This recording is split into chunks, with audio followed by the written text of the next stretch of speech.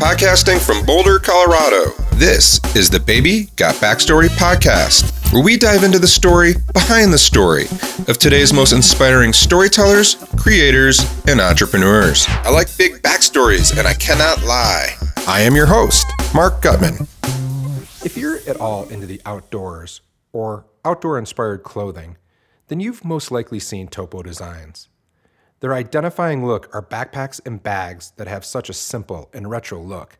And every time I see one, it takes me back to college and the very first teal Mountainsmith bag I had for lugging my books all over the University of Michigan campus. And I have to admit, when I first saw Topo Designs gear, I was a skeptic. Sure, it looked cool, but it wasn't functional, was it? It wasn't real outdoor gear. But it just looked so darn cool. And there's this undeniable fashion element to this outdoor gear that can't be ignored. And from a branding perspective, these folks tell an amazing story. And I was intrigued big time. So I purchased a bag, and my opinion on Topo was immediately changed. The design is so simple that you want to declare that anyone can do that. But that's what makes it so awesome for the user and so challenging to produce. And in a day and age where we love to over-engineer everything, Topo Design products feel exactly just right. Recently, I took one of their core backpacks as a camera bag to Africa, northern Michigan, and Eastern Europe, and it performed flawlessly. Even better, the same bag served as my camera bag, laptop bag, business meeting bag, Outback excursion bag, and roam around Europe bag. This flexibility is exactly what today's guest is trying to accomplish with each product. Jed Rose took the unconventional path into the outdoor industry. His passions are fashion, sculpture, printmaking, and art. But Jed was able to combine these interests with his love for the outdoors into one of the coolest and fastest growing outdoor brands in America. So on today's show, we have Jed Rose, founder of Topo Designs. Jed, welcome to the show. Awesome. Thank you for having me. It's great to be here and great to talk to you again. Well, it's so great to talk to you, Jed. And, where I'd like to start today is for those people that may not know about Topo Designs. Topo Designs started as a backpack company. You've now expanded into all sorts of lifestyle products, such as clothing and other products. So do you remember your very first backpack you ever owned? Oh, yeah. I think it was probably a real old...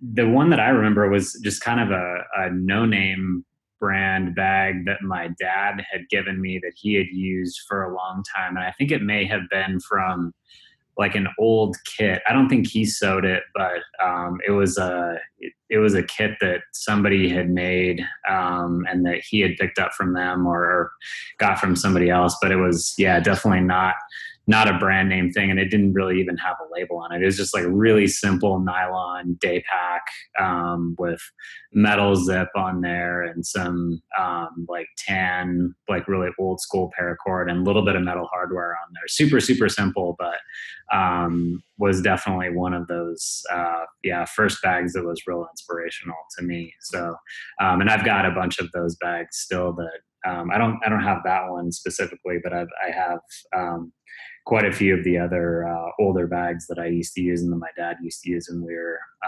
doing stuff outside here in the office that we kind of reference all the time. So take me back there. Like your dad's handing you this backpack for the first time that becomes your very own bag, at least that you remember. Like, how did that make you feel? Like, what did that represent? I mean, it transcends the backpack, right? Yeah, absolutely. And I think that, for our family, we had this, we kind of just had this sort of centralized pile of stuff that we all use. So it wasn't necessarily mine per se. It was mine to use, if that makes sense. But it wasn't necessarily like I was going to be the owner of this from now on. So we all shared a lot of stuff, and we all had we used to have this big cardboard box full of hats in our closet by our front door, and we'd all just kind of get in there and like pull a hat out when we needed a hat or pull a bag out when we needed a bag. So I think eventually we sort of found our own paths and knew that we were all going to pick the consistently the same things in there. But I don't really ever, you know, remember feeling ownership specifically on a lot of that stuff, which was really interesting. And I think that when I did actually get things specific for myself, it was like this really incredible switch in the way that, you know, our gear pile worked, that I was getting something that was actually specifically mine. Like I remember I finally got a pair of hip boots for fishing that were just my boots and not like my dad's old hand-me-downs or like shared with anybody else. And I, you know, thought that was like the most amazing thing ever to have my own set of stuff. So, but I think that's also why I, you know, really liked all of the gear we had, because it wasn't necessarily this one specific thing that I looked at. I sort of looked at it as a whole because we shared a lot of stuff. So I got exposed to a lot of stuff that was adult, you know, use and sized at that time. But as a kid, I still used it. So I was always like focused on getting, you know, the real thing rather than the kid thing. Yeah, I love that. Take me back to the family gear pile. We have that too, and we had that when I was a kid. And although I was a little different, like in my mind, I owned it. Right? It wasn't mine. It wasn't mine, but it was mine, and I took ownership, and I love that. And you're taking me back there. And you know, while we're there, why don't we go back to you grew up in Wyoming, and tell me a little bit about that. That's a little non-traditional for someone that's, you know, designing, you know, fashion forward backpacks and lifestyle gear. Yeah, it was. I was definitely an anomaly there. I mean, the outdoor part of me was you know, I was probably more hardcore than a lot of my friends on the outdoor side, and that I think helped offset the weirdness of me being super into fashion at the same time, which usually wasn't, you know, well received in small town Wyoming from a bunch of young boys. They just were kind of confused by that. So, but yeah, I don't like inherently there were, I don't know, there's this huge piece of me that was always really into clothing and gear, and just the aesthetic of it, and the, you know, the idea that there were just constantly new things coming out and you could sort of change your person all the time. That was always fascinating to me. Like I tell people about going to the cowboy boot store when I was like 3 or 4 with my mom. And I just remember it like really vividly, and being able to smell the leather and being able to see all the variations of the boots, you know, the pointy ones and the stub nose ones and the fancy ones and the plain ones. And the sales guy would come up, start talking to my mom, and she'd kind of sort of direct him over to me instead, because she knew that I was the one that was going to be ultimately choosing what I wanted, not her, you know? So even at a very young age, there was just something about, fashion and clothing and gear that was like really inside me that I definitely, you know, almost like wasn't my choice, even though I would wear weird stuff to school and get hassled about it by my friends. It was always worth it to me, even to take the heat about it, because it was so interesting and just such a big part of me. So yeah, having that mix of fashion as well as spending a ton of time outside camping and fishing and hiking and just generally being outdoors. Just sort of like those were the two sides of my personality, and really are today as well. And it's just a big part of who I've always been. So oddly enough, I've found something that really supports both of those sides of me. Yeah, and this word fashion, I mean, as I hear you use it over and over again, I realize what a weird word it is, and how it has so many different connotations and labels, and how we think about things. And even just saying that I'm into fashion is a very courageous thing to say, and something that you don't hear often. You mentioned it a little bit, but like, how did you have the courage in small town Wyoming to say like, no, like this is cool, right? Like even like if I was into fashion, I would be like, I'm into like design, or I'm into like, well, like I don't know if I would use that word. Like how, I find like it very inspiring that you have this courage to say, you know, I'm into fashion and I own it and I love it. It's really odd. I mean, everything was pushing on the other end of the spectrum to not be that person and not, be outwardly supporting weird clothing and talking about it. And I don't know. I think some of those things that I think for me, it's always been one of those things that I can look at and say, what would I do, even if it's super painful for me? You know, other people's opinion of me are super painful. What are those things that you would still do because it's such a large part of your personality and who you are, and clothes and fashion have always been like such a thing that I could never get rid of in my life, that it was just worth it for me to take the any pain that was, or, getting hassled about it, that, I don't know why it was so important, or it's still so important to me. But my parents would always say that, by the time I got and it's gear too. It's like getting the right, equipment going and the right, it's just being like ultimately geared up and looking good for whatever you're doing. And my parents would always say, like, by the time I got geared up to play with my friends, it was time for them to go home, right? So it's just, like, even since I've been little, it's been a huge part of who I am. And I think, ultimately when I got older, my friends sort of saw that it was, kind of a good thing. Like, girls were into it, and that, you looked good, and people were actually supportive of people that look good, and kind of had a personal identity, and had a real sense of self too. And so a lot of the people that hassled me, I remember ending up, some of my friends, I'd go through catalogs with their moms and like pick out their clothes for them for high school, and their moms would order them up out of catalogs and stuff. So I ended up going from getting hassled to being their personal shoppers and helping them out. So, but you've always got to fall back as a personal shopper then, right? That's right. That's right. Want to change careers. Double goes south. I'm heading straight that direction. Yeah. Do you think that did that come from your father? Did that come from your mother? Do you know where that influence and that first idea that this was something that you were interested in might have come from?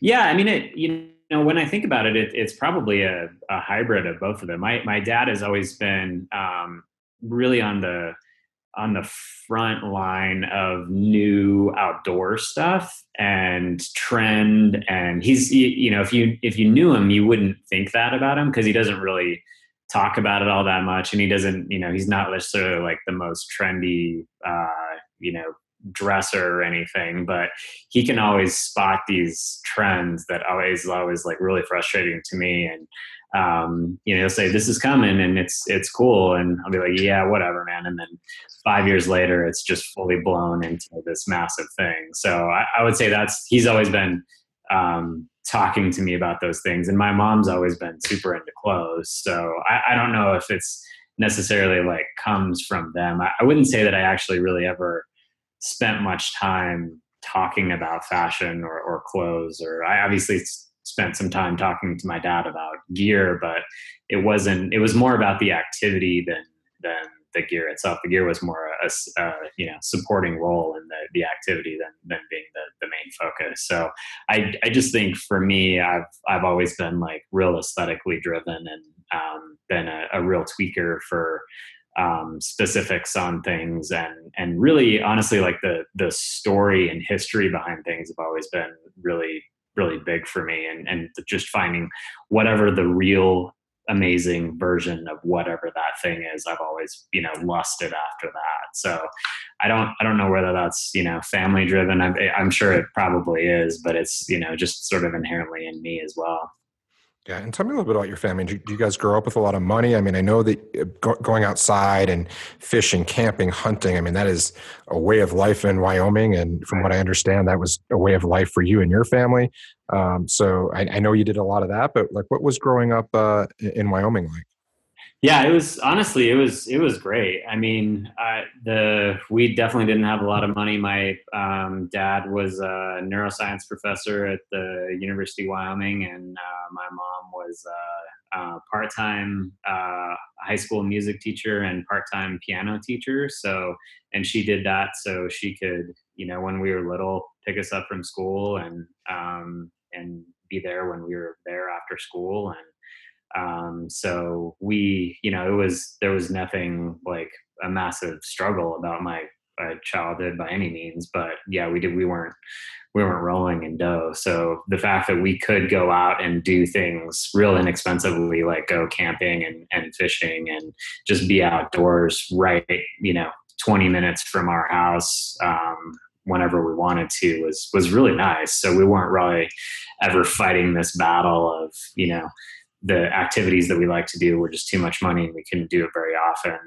So that was really nice. And, I personally am kind of an introvert. So I think Wyoming was probably a good fit for me. There aren't many people there and a lot of space to be by yourself. And so that was probably a good fit as well. The weather and the wind are a little bit of a downer in Wyoming, but man, there's a lot of amazing things to be done there, especially if you're into the outdoors, So, and I grew up in a town that was a college town essentially. So I did get enough exposure to cultural events. It was, by no means Manhattan, but through the university there was enough things happening that I wasn't super isolated from the rest of the world. So that was great. And my parents always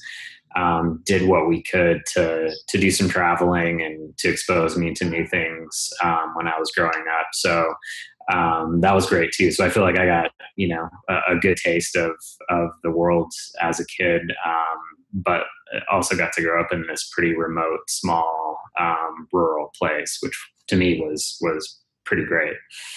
Yeah. And so of course your dad's great at trends. He's a neuroscience professor. Right. Exactly. Research is his game. Literally. Yeah. Yeah. Yeah.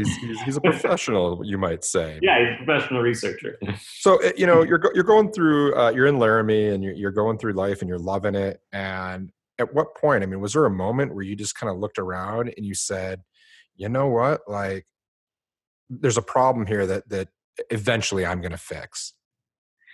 Yeah, perhaps. I really didn't, honestly, I didn't really ever approach Topo as a business when I was first coming out with it. I guess I did always approach it as there's a missing piece of what I want in my, fashion / gear life that I don't feel like I can get out there. So I think I've always been on the lookout for what, like I said, what that thing is that is the most quintessential example of a thing out there. So I think that's what I always was really drawn to. And I think what, was a big catalyst for me with Topo was just looking at all of the Americana that was happening in Japan at the time, and what an amazing job they were doing at building American things in a far off land, and then just kind of putting them on a pedestal and showing people how amazing these things were. And then a big part of that was, this like really classic retro, outdoor gear. So that was the initial spark, I think, for me, that really tapped into so much of what I was interested in as a kid and who I was as a person, and, the history of where I grew up, and all the aesthetic of my life up until that point was just sort of like encapsulated in this, in this American Japanese thing that was all the stuff that I grew up with that we could no longer get here in the US. It was only available there in Japan. So. Yeah. And one of the things I loved about what you shared with me in our last conversation was this idea that, you would go out and you would enjoy all these amazing outdoor pursuits. You'd be out fishing, hunting, but it takes very specific gear, and it was gear and clothing that when you returned to town, you had to change or remove, and how did that influence you? I mean, what'd you see there? Yeah, I think that was honestly, like, at the end of the day, that's still really, what we want to do at Topo. And I think that was a huge part of the reason why I wanted to build something different too. Because it was, 15 years ago in the outdoor industry, it was just so heavily focused on tech and, the upper echelon of whatever you're doing. And it was like, this spacesuit quest for gear. And, that at the end of the day, that really made some incredible fabrics, it made some incredible technology, and it made some incredible gear. But that's not the only piece of the story, and I think what I really wanted to do is somehow try and integrate the rest of life into that. So it wasn't just this isolated event that going out in the outdoors, you had to get so heavily suited up to do, that it didn't relate to the rest of your life, And I think that the fact that I always was super into fashion and that I had to like set my fashion hat at home and put on my outdoor hat when I went outdoors was always super frustrating to me too. Cause I wanted, it's not like I wanted to look bad when I went out and did stuff. I just wanted to go do stuff, and I wanted to have clothing that worked while I was there too. So I think that, having both sides of the coin, in every aspect of my life was a big driver for me to try to solve that problem. Yeah, and I really think that gets back to the idea of what you just talked about before that, which is quintessential design, and putting out products that really serve a wide variety of use cases. Can you give me an example of quintessential design that's not Topo, just to kind of set the bar, something you really admire? Yeah, I think, there's a ton of stuff out there.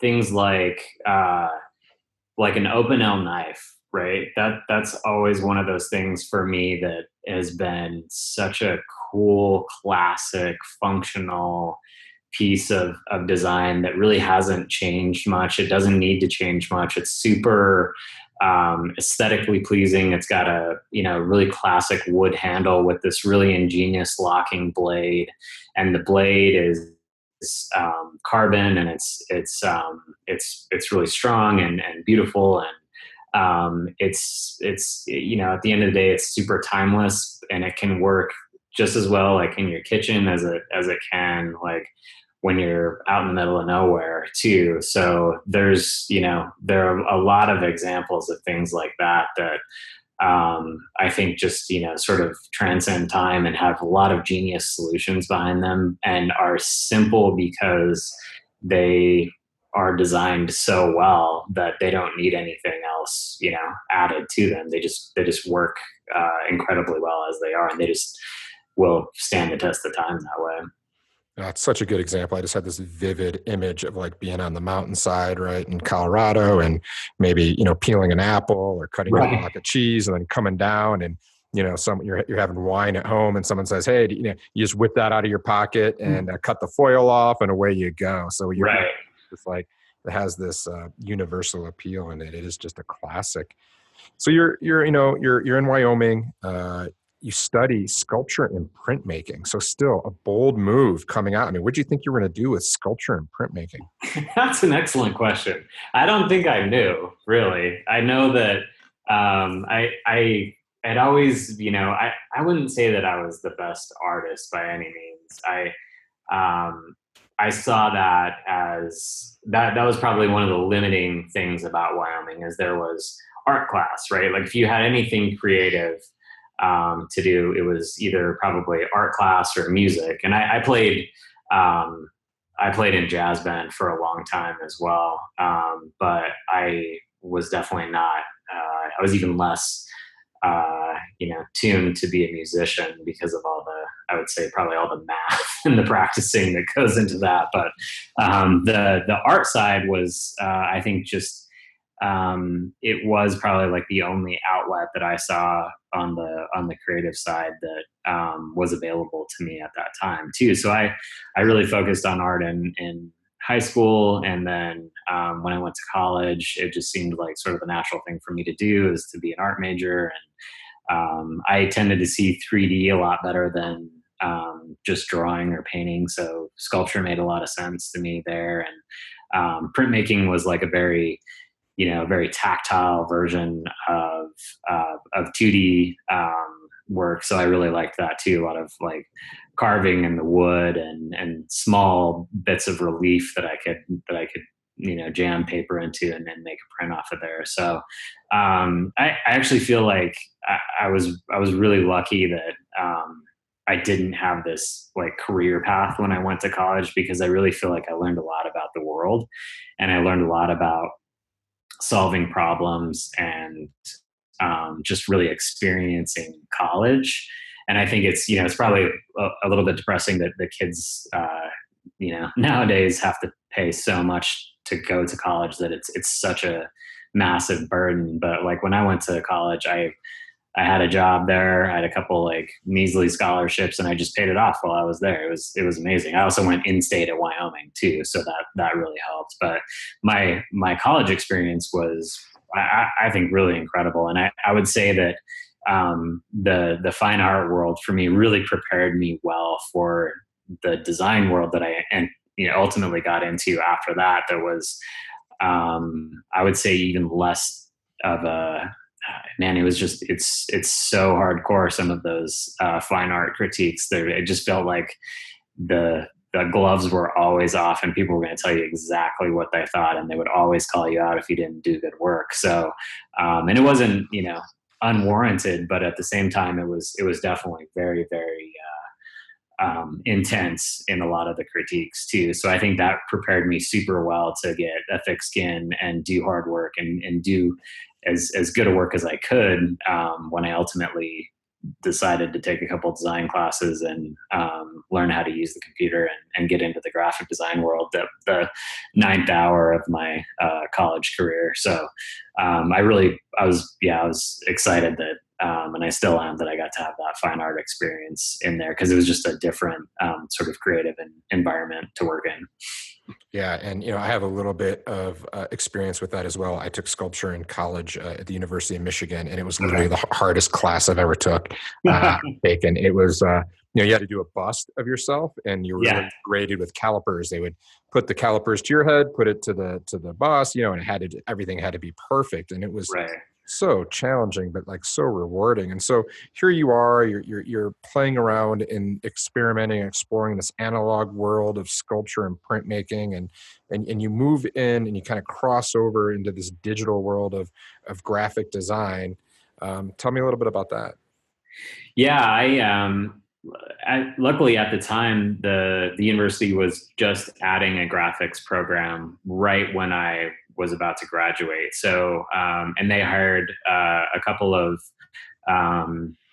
really young and energetic faculty members at that time. And I really liked both of them, and just grabbed a couple of very basic classes at the end of my career to learn the software essentially, and just get an intro to this whole idea of graphic design. And so once I graduated, I ended up working for a woman in Laramie that had a small print shop there, and luckily for me, her graphic designer was leaving at that time, and I could come in and take his spot, and I didn't need a bunch of experience. I had a brief job at the university itself doing some design before I graduated, so I got a little bit of experience before I graduated and got a job. But I ended up working in the print shop side for a while before the guy who was leaving left. And man, that was a great experience too, just having to work the bindery department and do some of the printing and just see that process. And honestly, kind of endure some of that stress, because the printing world has such a low margin that it's really, really important that you don't screw anything up. So you kind of have to be on your game all the time and be thinking.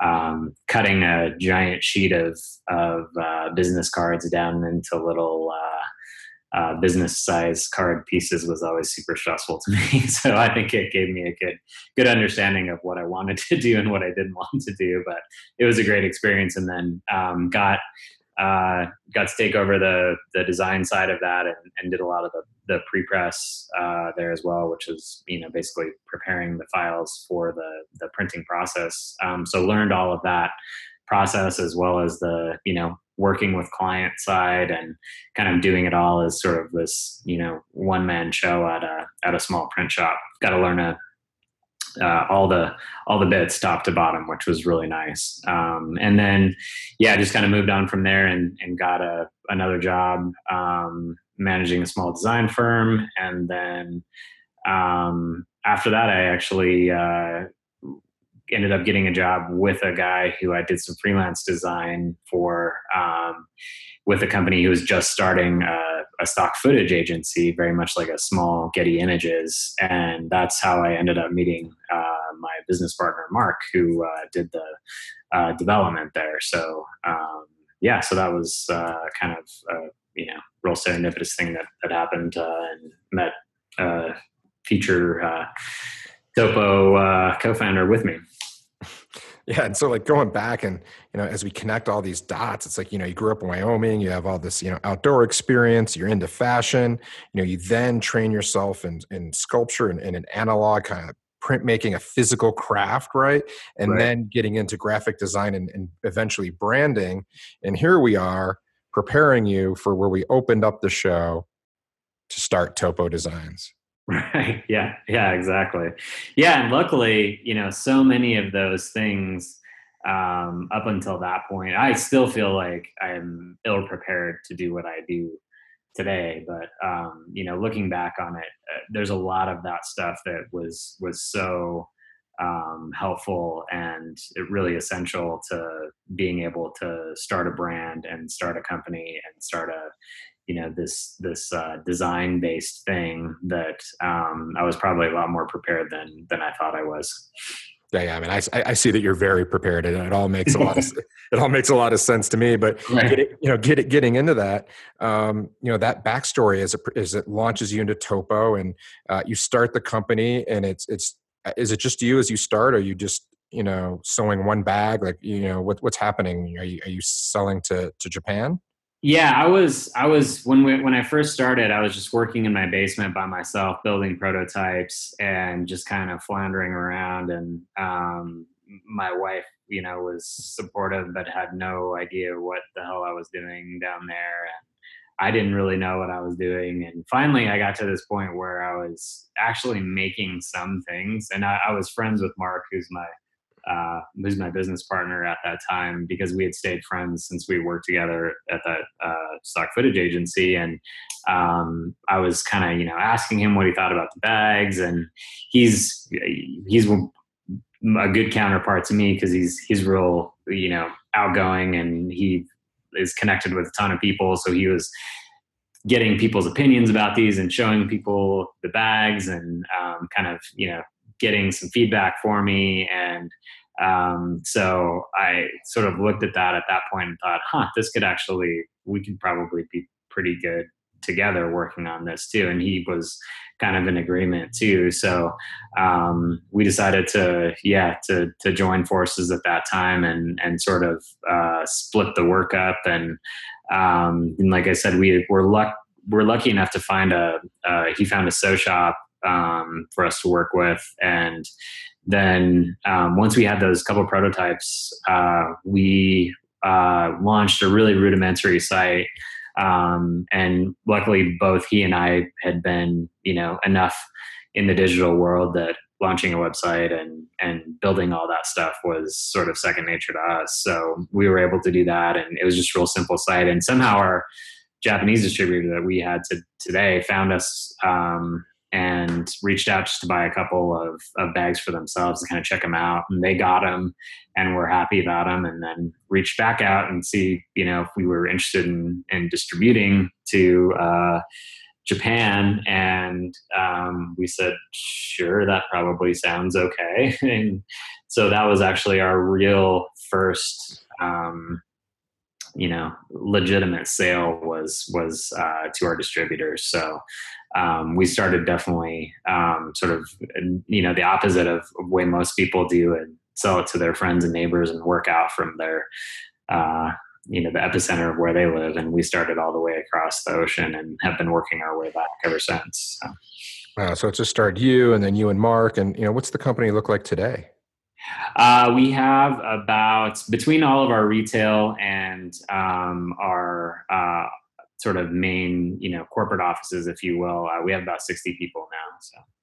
Oh, that's crazy. And how many retail locations are you at right now?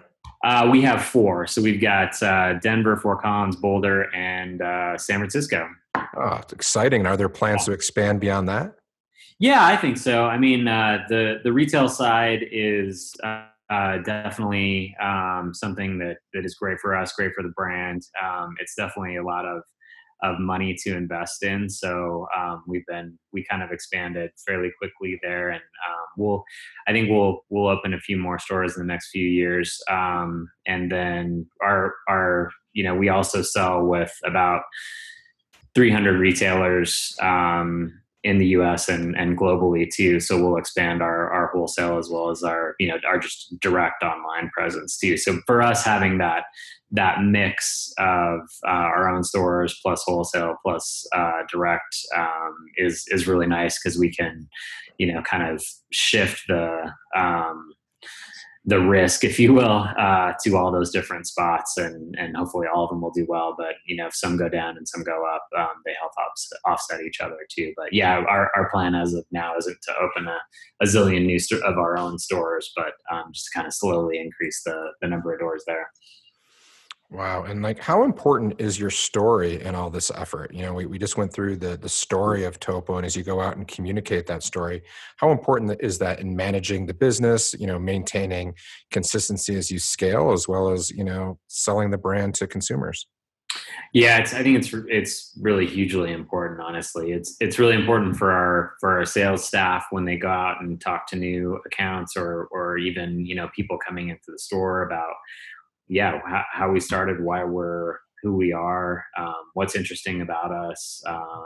And I think it's also really, really important for us as a company to kind of reflect on where we used to be, where we're coming from, and what is, inherently always good about that origin, if you will. So I think that we're always kind of looking back and looking forward at the same time, and trying to find that center. And I think that story, that original story, is always something we think back about, and the why we're doing what we are doing. And I think it's probably less about my story than it is the root of Topo, and what we really want to do as a company.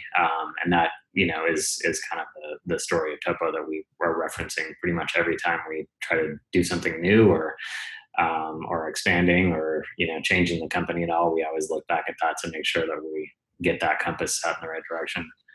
Yeah, and you have a couple ways that you've succinctly distilled that long story we've talked about into some shorter versions, and I think one of them is it anywhere on your map?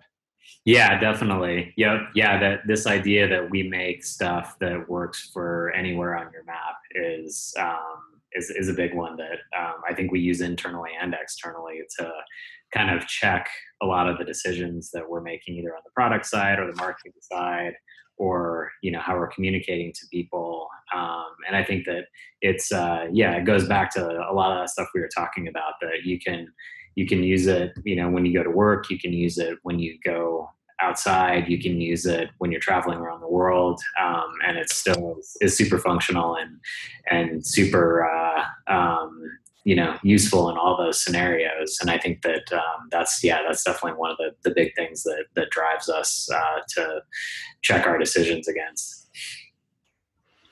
So cool. And so, beyond holding things, what's a bag mean to you? A backpack mean to you? Like, what does it stand for?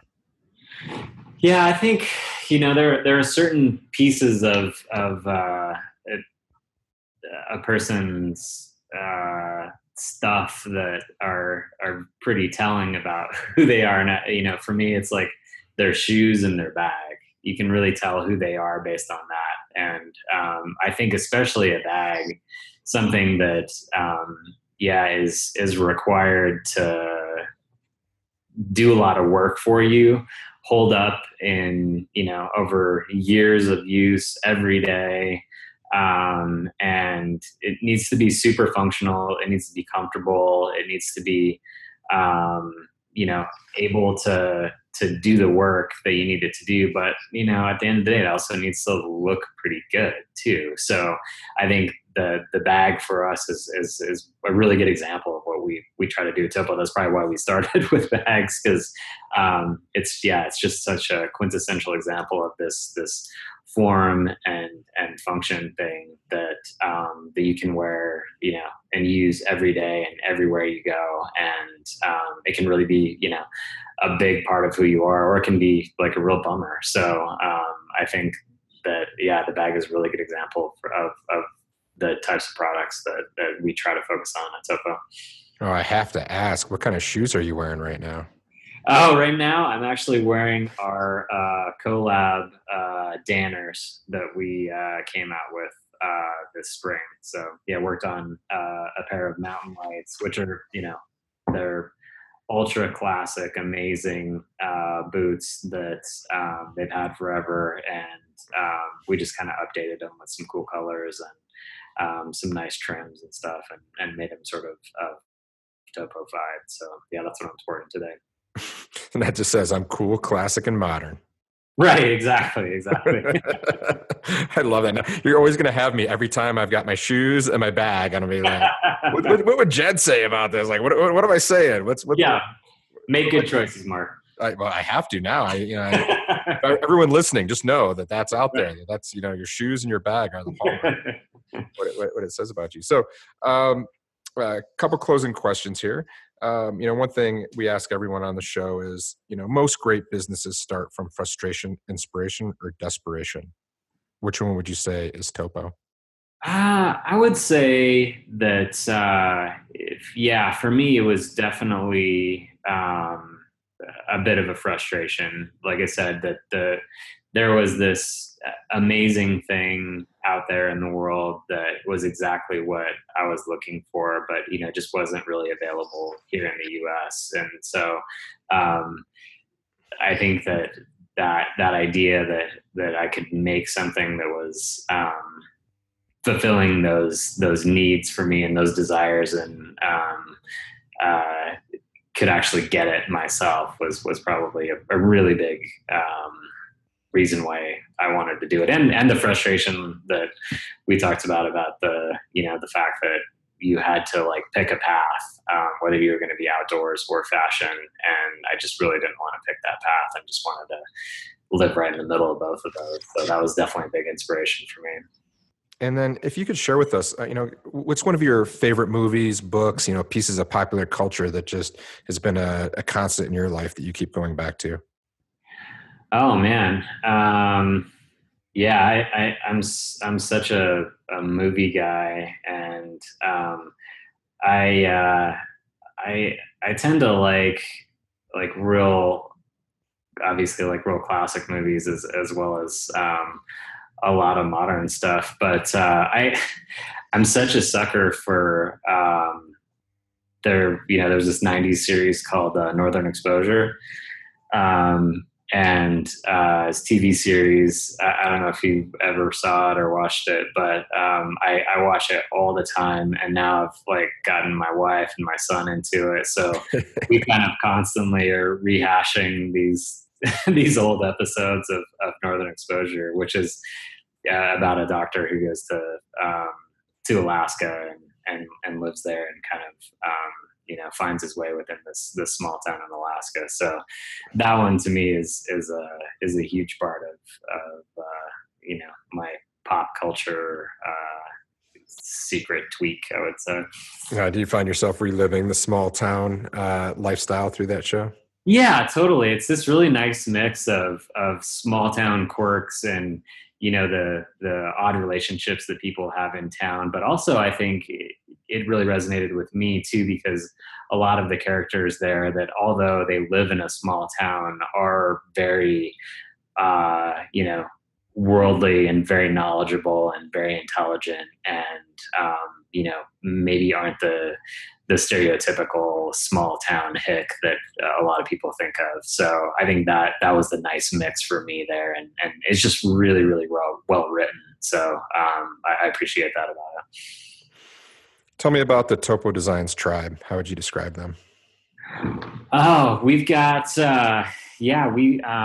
we have a nice mix of people here, and I would say that for the most part, luckily, a lot of the vast majority of people sort of practice what we preach around here. So that makes it really easy to have people be living the life that we tend to espouse here. So we've got a lot of amazing climbers because we live in Colorado.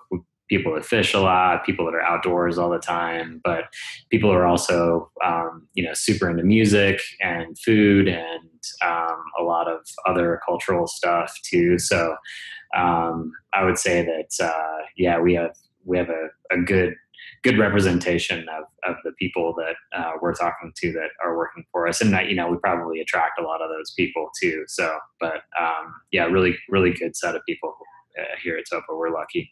Yeah, and I imagine your customer base looks very similar, right? Absolutely. Yeah, definitely. And it's really nice to be able to talk really genuinely to those people because we do what we're talking about, right? So it isn't like we're, making some product that we have to do focus groups about, and because we are our own focus group. So we just talk to each other and we get, pretty blunt honest feedback from a lot of our employees, which is great. And it's just really nice to be able to, kind of, I think maybe for good and bad, there's a little bit of a blurry line between Topo and life and work and all that stuff together. So I guess at the end of the day, that's pretty nice when it all sort of runs together in a good way. Yeah.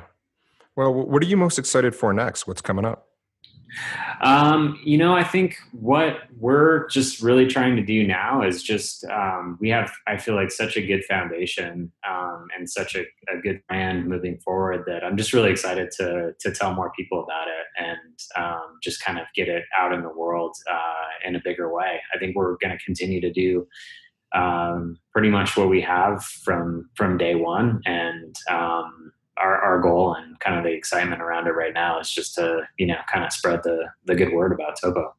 Oh, great. Where can people learn more about Topo Designs? They can come to any of our retail locations in Denver, Colorado, Fort Collins, Colorado, Boulder, Colorado, or San Francisco, or at topodesigns.com. Great. And we'll make sure to link to all those locations and resources in the show notes. Jed, thank you so much. Jed Rose, Topo Designs. Thank you for sharing your story. And thank you for stopping by the Baby Got Backstory podcast. Absolutely. Thanks for having me, Mark. It's nice to talk to you. Topo Designs is one of the best examples of a brand knowing exactly who they are and who they are not, and then acting on it. I encourage you to follow their Instagram feed and study how every image supports their why, made for anywhere on your map. We'll make sure to link to that Instagram account here in the show notes. Make sure to visit our website, www.wildstory.com, where you can subscribe to the show in iTunes, Stitcher, or via RSS, so you'll never miss an episode. I like big stories and I cannot lie. You other storytellers can't deny. Baby Got Backstory. You'll also find free story downloads and resources to help you integrate the power of story into your business.